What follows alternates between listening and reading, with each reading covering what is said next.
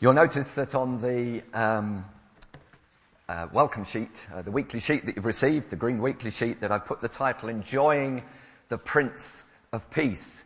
And that was earlier in the week. And as I've thought about it, and I thought maybe Walking with the Prince of Peace would be a better title as we move in, or as we've moved into a new year. But I think both are what we want, to be walking with the Prince of Peace and enjoying the Prince of Peace too. Some of you will have heard me say before, I know when I was preaching just nearly a year ago, I spoke about the Advent calendar that my daughter Hannah had given me. And it was some little envelopes with stars in. Do you remember? And the stars, there was one for each day of the month, and the stars had the names of Jesus on them. And it went up again this year, and I enjoyed going through the stars, putting them up, looking at the name of Jesus, looking up the verses in the scriptures describing the names of Jesus. And as we anticipated his birth, it was wonderful to consider his names, because that helps us to consider him. And that's what we need to be those who consider him. And as we consider his names, we consider his character. We can look at that, his character. We can look at the work that he does. Things like the Lamb of God who takes away the sin of the world. The light of the world that shines into the darkness. The bread of life, providing all that we need. The King of Kings, the one who rules over all. The Good Shepherd who gives his life for the sheep. And we could go on. You see, Christianity is all about Christ. It's all about him. And he is our great need, and he should be our great focus. It's not about us. It's about him. Later on in this book of Isaiah, Isaiah writes, "All we like sheep have gone astray. We've turned everyone to his own way." And that's what we're like, silly sheep. Have you ever watched them? So stupid, going their own way. And that's what we're like. But he goes on to say, the Lord has laid on him, laid on Jesus, the iniquity, the sin of us all. Here in Isaiah 9, and I know it's a passage which Joseph spoke on just before Christmas, and I spoke on a small part of it on Christmas Day, but I've sort of continued with it as we've gone into the year and wanted really to begin with this. We read of the Prince of Peace. The last name that we see in this list in Isaiah 9, the last description of Jesus is the Prince of Peace. And I want us to consider this Prince of Peace and to make sure that we're those who are trusting in him and walking with him this morning. I think it's very pertinent as we begin a new year, because you only have to look at the headlines to see the world around us is not at peace. We've all been shocked by events that have taken place in the Middle East, with what the USA have done and what Iran have done and what happens next. In our own nation, the last few years really have shown us that we're a divided nation. What happens next? Where do we go from here? Things are not at peace. You've heard about the royal family this week, and Harry and Meghan. And Harry certainly seems not to be a prince of peace, with turmoil there. In the news around us, but maybe in your own personal experience as well. Maybe at work. It's good to have a break over the Christmas holidays and the New Year break, but going back to work, maybe that's difficult because there isn't peace in the office. There's strained relationships and difficulties. Maybe in the home, things aren't at peace between husband and wife, between parents and children. There isn't always peace. Maybe elsewhere in our relationships with others, even our relationships with other people here, things aren't at peace. And it's possible this morning that you don't have peace with God. You know that things aren't right between you and him. what I want us to do briefly, what I want us to do together this morning is look briefly at this verse in Isaiah chapter 9, verse 6, and look at the names used of him and consider him as we do that. And then home in on the last one, the Prince of Peace, and go elsewhere in the scriptures to think about that. And my question for you this morning really is, do you know this Prince of Peace? Are you trusting this Prince of Peace? Are you walking with the Prince of Peace? Are you enjoying his peace? This verse in Isaiah 6, it says, he will be called Wonderful, Counselor, Mighty God, Everlasting Father, Prince of Peace. But it begins by telling us that unto us a child is born. And that speaks of the Lord's humanity. It tells us that unto us a son is given. And that speaks of his divinity, the one come from God. And it tells us that he is the one who will have the government on his shoulders. But yet, when Jesus came to this world, he had a cross put on his shoulders at the end of his life, bearing the sin of the world. This verse goes on to tell us what he will be called. The Wonderful Counselor. I never know if that's two things or one thing, whether he's wonderful and Counselor, or whether he is the Wonderful Counselor. Well, he's both of those. He's the Wonderful Counselor, the Mighty God, the Everlasting Father, the Prince of Peace. And there's so much packed into this one verse. He's the Wonderful Counselor. We can come to him with our questions. He knows the decisions that we have to make. Earthly rulers, the Prime Minister, the President of the USA, they're surrounded by counselors and advisors. But Jesus is the Wonderful Counselor. He needs no one. He's the Wonderful Counselor. He's the Mighty God. We can come to him with the pressures of our life. He knows the circumstances that we face. When we can't cope, when life just seems too difficult, he is the Mighty God. Not only does he have all wisdom as the Mighty Counselor, he has all power and all authority as the Mighty God. Nothing is too big for him. And as I was thinking about that, I thought of that children's song. There's nothing's too big for his power. So often some of the children's song, they put these wonderful truths in such simple ways. There's nothing too big for him. He is the Mighty God. He is the Everlasting Father, and we can come to him with our burdens. He knows the troubles that we carry this morning, and we can come to him as the Everlasting Father. I don't think that this is a reference to the first person of the Trinity, God the Father, but rather a reference to his father-like care and his tender care. He's brought us into his family, and he's not going to abandon us. He forgives us completely. He accepts us unconditionally. He loves us endlessly. There's nothing beyond his care. He is the Everlasting Father. And then he's the Prince of Peace. And we come to him with our fears. He knows them all. He takes care of the distresses of our lives. The first verse that I ever learnt as a young Christian was Philippians 4, 6 and 7.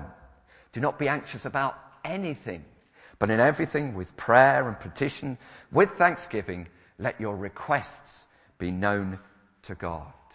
And then the next verse goes on and says this, and the peace of God, which passes all understanding, will guard your hearts and minds in Christ Jesus. It's a wonderful verse, and I'm so glad that it's a verse that I learnt as a young Christian, because that's been such a tremendous help and a blessing to me over the years.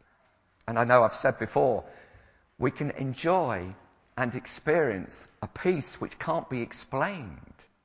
We can't understand why we know the peace, but we can enjoy it and experience it. And how is it we can know that?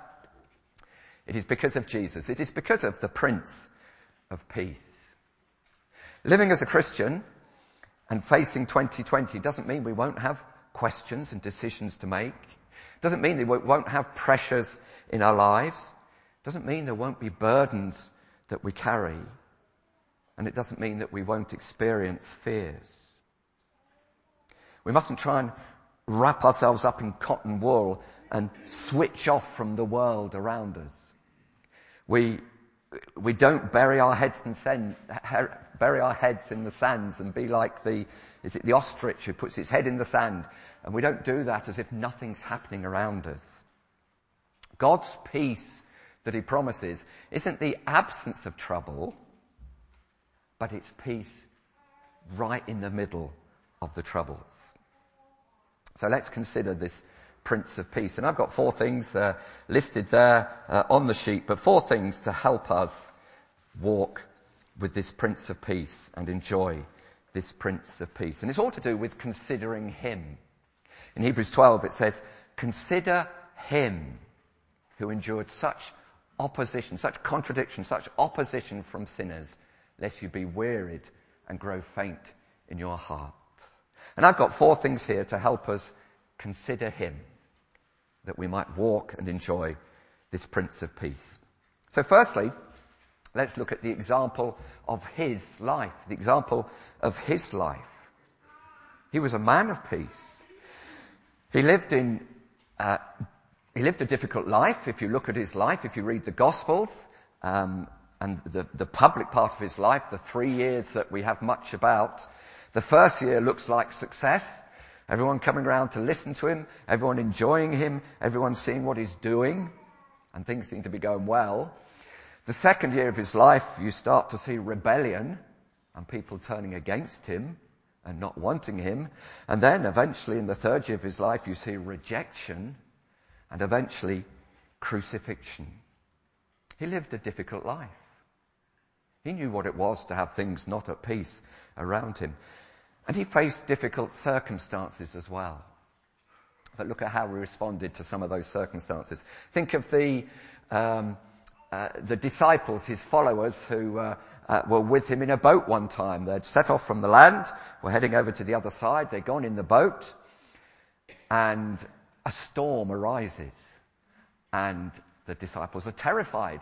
These disciples, many of them who were used to being in the boat, were terrified, were panicking. And where is Jesus? Asleep in the back of the boat, at peace. And then eventually they wake him up, and he stands up and he says, "Peace, be still." But even in that storm, he's at peace in the boat. Another time, with his disciples and with many others, a big crowd had come to listen to Jesus teaching the people, and he'd gone on, and the day had gone on, and it was getting later in the day when the disciples realized that it was, time to go, really, and we need to send the people home. But there was nothing to eat. What were they going to do? And again, the disciples, this sense of, what are we going to do? We haven't got any food. Let's send them home. And it says of Jesus that he knew what to do. That sense of peace in the situation. He knew what to do. And he took the loaves and the fishes and provided for them. Then there was another time, do you remember Jairus and his daughter, the 12-year-old girl who had died, and calls for Jesus, and eventually, he doesn't get there. The girl's died, but eventually he meets them, and he says to him, he knows what to do. He knows what to say. Don't be afraid. Just believe. And then what about the time that he's in Gethsemane at the end of his life, and eventually the authorities come and arrest him. And Peter's there, and he takes out his sword and is ready to fight. What does Jesus say? Put your sword away. You see, Jesus is at peace with what's going on.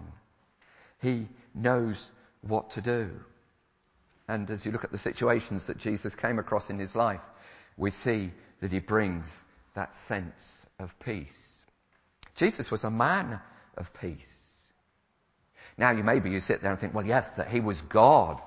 He was the God-man, so he could do that. But actually, it was as a man, he called upon and trusted God and drew on his resources, just as we can do. Consider the example of his life. When things are difficult, when you don't feel at peace, look at the example of Jesus. We were thinking about it again in our home group on Thursday night in 1 Peter 2. And it's all about submission and trusting God and yielding to him when life is tough, when days are difficult, when we're opposed. And what does Peter say? Look at the example of Jesus. He was a man of peace. But then look at the accomplishment of his death. Look what happened at the cross. He has made peace. Every generation has looked for and longed for peace, but yet it never seems to be found.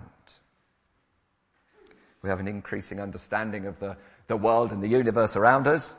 There's rapid advancements in science and technology. There's increases in democracy and diplomacy.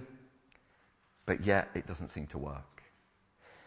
Yet we still face frustration. We still face alienation. We still face a lack of peace. But when we look at Jesus and when we look at his cross, we see he is the one who has made peace. He has made peace. Listen to what he says in Colossians chapter 1. In verse 19 it says this: "For God was pleased to have all his fullness dwell in him, in Christ, and through him to reconcile to himself all things, whether things on earth or things in heaven, by making peace through his blood shed on the cross." The cross has made peace. Not peace in the world, but peace with God. We can know peace with God, which brings peace in our hearts, and then we can know the peace of God in our circumstances that we face. You see, it's through the cross that we have peace. It's through the cross, the place where Jesus hung and suffered and laid down his life for sinners just like us. It's through the cross that we're no longer enemies, but we're friends of God. We're no longer alienated from him, but we're reconciled to him. We're no longer guilty, but we're forgiven. And we no longer have to fear judgment. We can enjoy peace. The history of the world is of a world at war with God and a world at war with each other. When you read the early chapters of Genesis, that's what you see. It begins there in the first chapters, chapter 3, about man and Adam and Eve becoming enemies of God. And then you read of Cain and Abel and becoming enemies of each other. And then you read about families becoming enemies of families and nations becoming enemies of nations. And that has continued. The human race was separated from God, and it's all downhill from there. The history of the world is of war with God and alienation from God. But the message of the Bible is that Jesus is the one who brings peace and the one who brings reconciliation. How does he do it? He does it through the cross, the place where God's justice meets God's love. The place where the holiness of God meets our sinfulness. The place where his righteousness meets our unrighteousness. The place where the Prince of Peace lays down his life as an acceptable sacrifice and offering to God so that we might have peace, so that we can have peace with God. We see the same coming out as Paul writes in the book of Romans. Listen to what it says. Chapter 5 and verse 1. "Therefore, since we have been justified through faith, we have peace with God through our Lord Jesus Christ, through whom we have gained access by faith into this grace in whom we now stand. And we rejoice in the hope of the glory of God. Not only so, but we also rejoice in our sufferings, because we know that suffering produces perseverance, and perseverance character, and character hope. Peace with God, because we're justified, because our sin has been dealt with by Jesus. We have access to God because we're reconciled by faith in Jesus when we trust in him. We can stand before God. Isn't that wonderful that we can stand before him, accepted by God's grace? And we can rejoice in all things, because God's purpose is that we will be for the praise of his glory.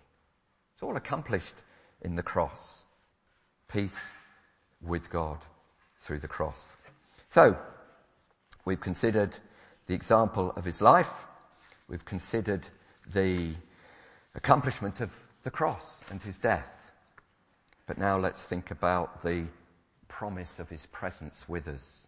He gives peace. He promises that he will be with us. He promises as we look forward to the week ahead, to the month ahead, to the year ahead, with our questions and our burdens and our fears. He promises that he is with us and will give us peace. Maybe some of you this morning maybe you feel alone. Maybe you feel away from home. Maybe missing loved ones who are no longer with us because they've died. Maybe without family, without friends. Jesus is the one who gives peace into our lives. In John chapter 14 that we read, we find the disciples, the followers of Jesus, there in the upper room. It's a section of John's Gospel, 4 chapters, where Jesus is really preparing the disciples for him going. And I would imagine that those disciples would have felt something of abandonment because Jesus was going, the one who they'd been with for those 3 years, the ones who they'd lived with, spent time with, listened to, learnt from. He was going, and it seemed that he was deserting them. Jesus was about to depart from this world and return to heaven. And Jesus promises them to give them 2 things. Listen to what he said. It was there in our reading. In John chapter 14, verse 25, all this I have spoken while with you, but the Counselor, the Holy Spirit, who the Father will send in my name, will teach you all things and will remind you of everything I've said to you. Peace I leave with you. My peace I give you. I do not give to you as the world gives. Do not let your hearts be troubled, and do not be afraid. What are the 2 things that he's given? He's given us his Spirit to guide us into all truth. And he's given us his peace to accompany us through life. His presence brings peace. Peace made with God through the cross, but then the promise of his presence with us as we face another year. Now, it might be you look around the world and think, well, where is this promised peace? Where is this peace that you've been speaking about? We know that when Jesus was born and the angels came to tell us who this baby Jesus is, the Christ, the promised one, it says that the angels say, glory to God in the highest and peace on earth. But it might be you look around the world and say, well, where is this peace that was promised? Some of you might be thinking of that passage in Luke chapter 12, where Jesus says, I did not come to bring peace, but division. So what do we do with that? Well, the reason why there is not peace in this world around us is because people have not accepted the offer of his peace. They've rejected him. They've resisted him. They don't want him. Because people love darkness rather than the light. But when we come to the Prince of Peace and turn from our sin and trust in him, we will have peace with God and we will have peace in our hearts. Yes, there's still trouble in the world around us, but there's no longer trouble in our hearts. Jesus said, don't let your hearts be troubled and do not be afraid. The promise of his presence. He gives peace. And then finally, this Prince of Peace, as we consider him, let's consider the certainty of his return. There is a day coming when he will reign in peace. There is a day coming when there will be a new heaven and a new earth, and there will be peace. Jesus made it clear that he's coming again. When he returned up to heaven there at the beginning of the book of Acts, he makes it clear, and the angel speaking to the disciples, that he will come again. In the same way as you've seen him go, he will come. And the New Testament writers write of his coming again, particularly Paul in the book of Thessalonians. He's writing to this church, writing to these people who are troubled by people who have died and what's happening around them. And Paul writes to encourage them and to reassure them that Jesus is coming again. In the book of 1 Thessalonians, every chapter of the book mentions that Jesus is coming. And twice in the book, in chapter 4 and chapter 5, he tells them to encourage each other with these words. Jesus is coming. He's coming back. And it might be soon. It could be this year. And as we consider him, as we consider the certainty of his return, we know there's a day coming that when he comes, he will usher in the new heavens and the new earth. And there will be peace on earth forever. Do you know this Prince of Peace? Are you trusting him? Are you walking with him? Consider him as we go out into a new world. Let's pray and ask God for his help to do that. Our Father in heaven, we thank you and praise you for the Lord Jesus. We thank you that he is the wonderful counselor, that he is the mighty God, that he is the everlasting Father who shows his care. And we thank you that he is the Prince of Peace. Father, we thank you that peace has been made through the cross. We thank you that we can know peace with you. And Father, we thank you that you have given us peace, that the Lord Jesus said, my peace I give to you. Thank you that we can know peace in the circumstances of our lives. And Father, as we come to you at the end of this morning, we bring before you our fears, our pressures, our questions and decisions, and our concerns. Father, we pray that you'd help us to trust you in these things. And we pray that we might enjoy and know that peace which passes all understanding. Father, we thank you that it is ours, it is for us. We can experience it and enjoy it.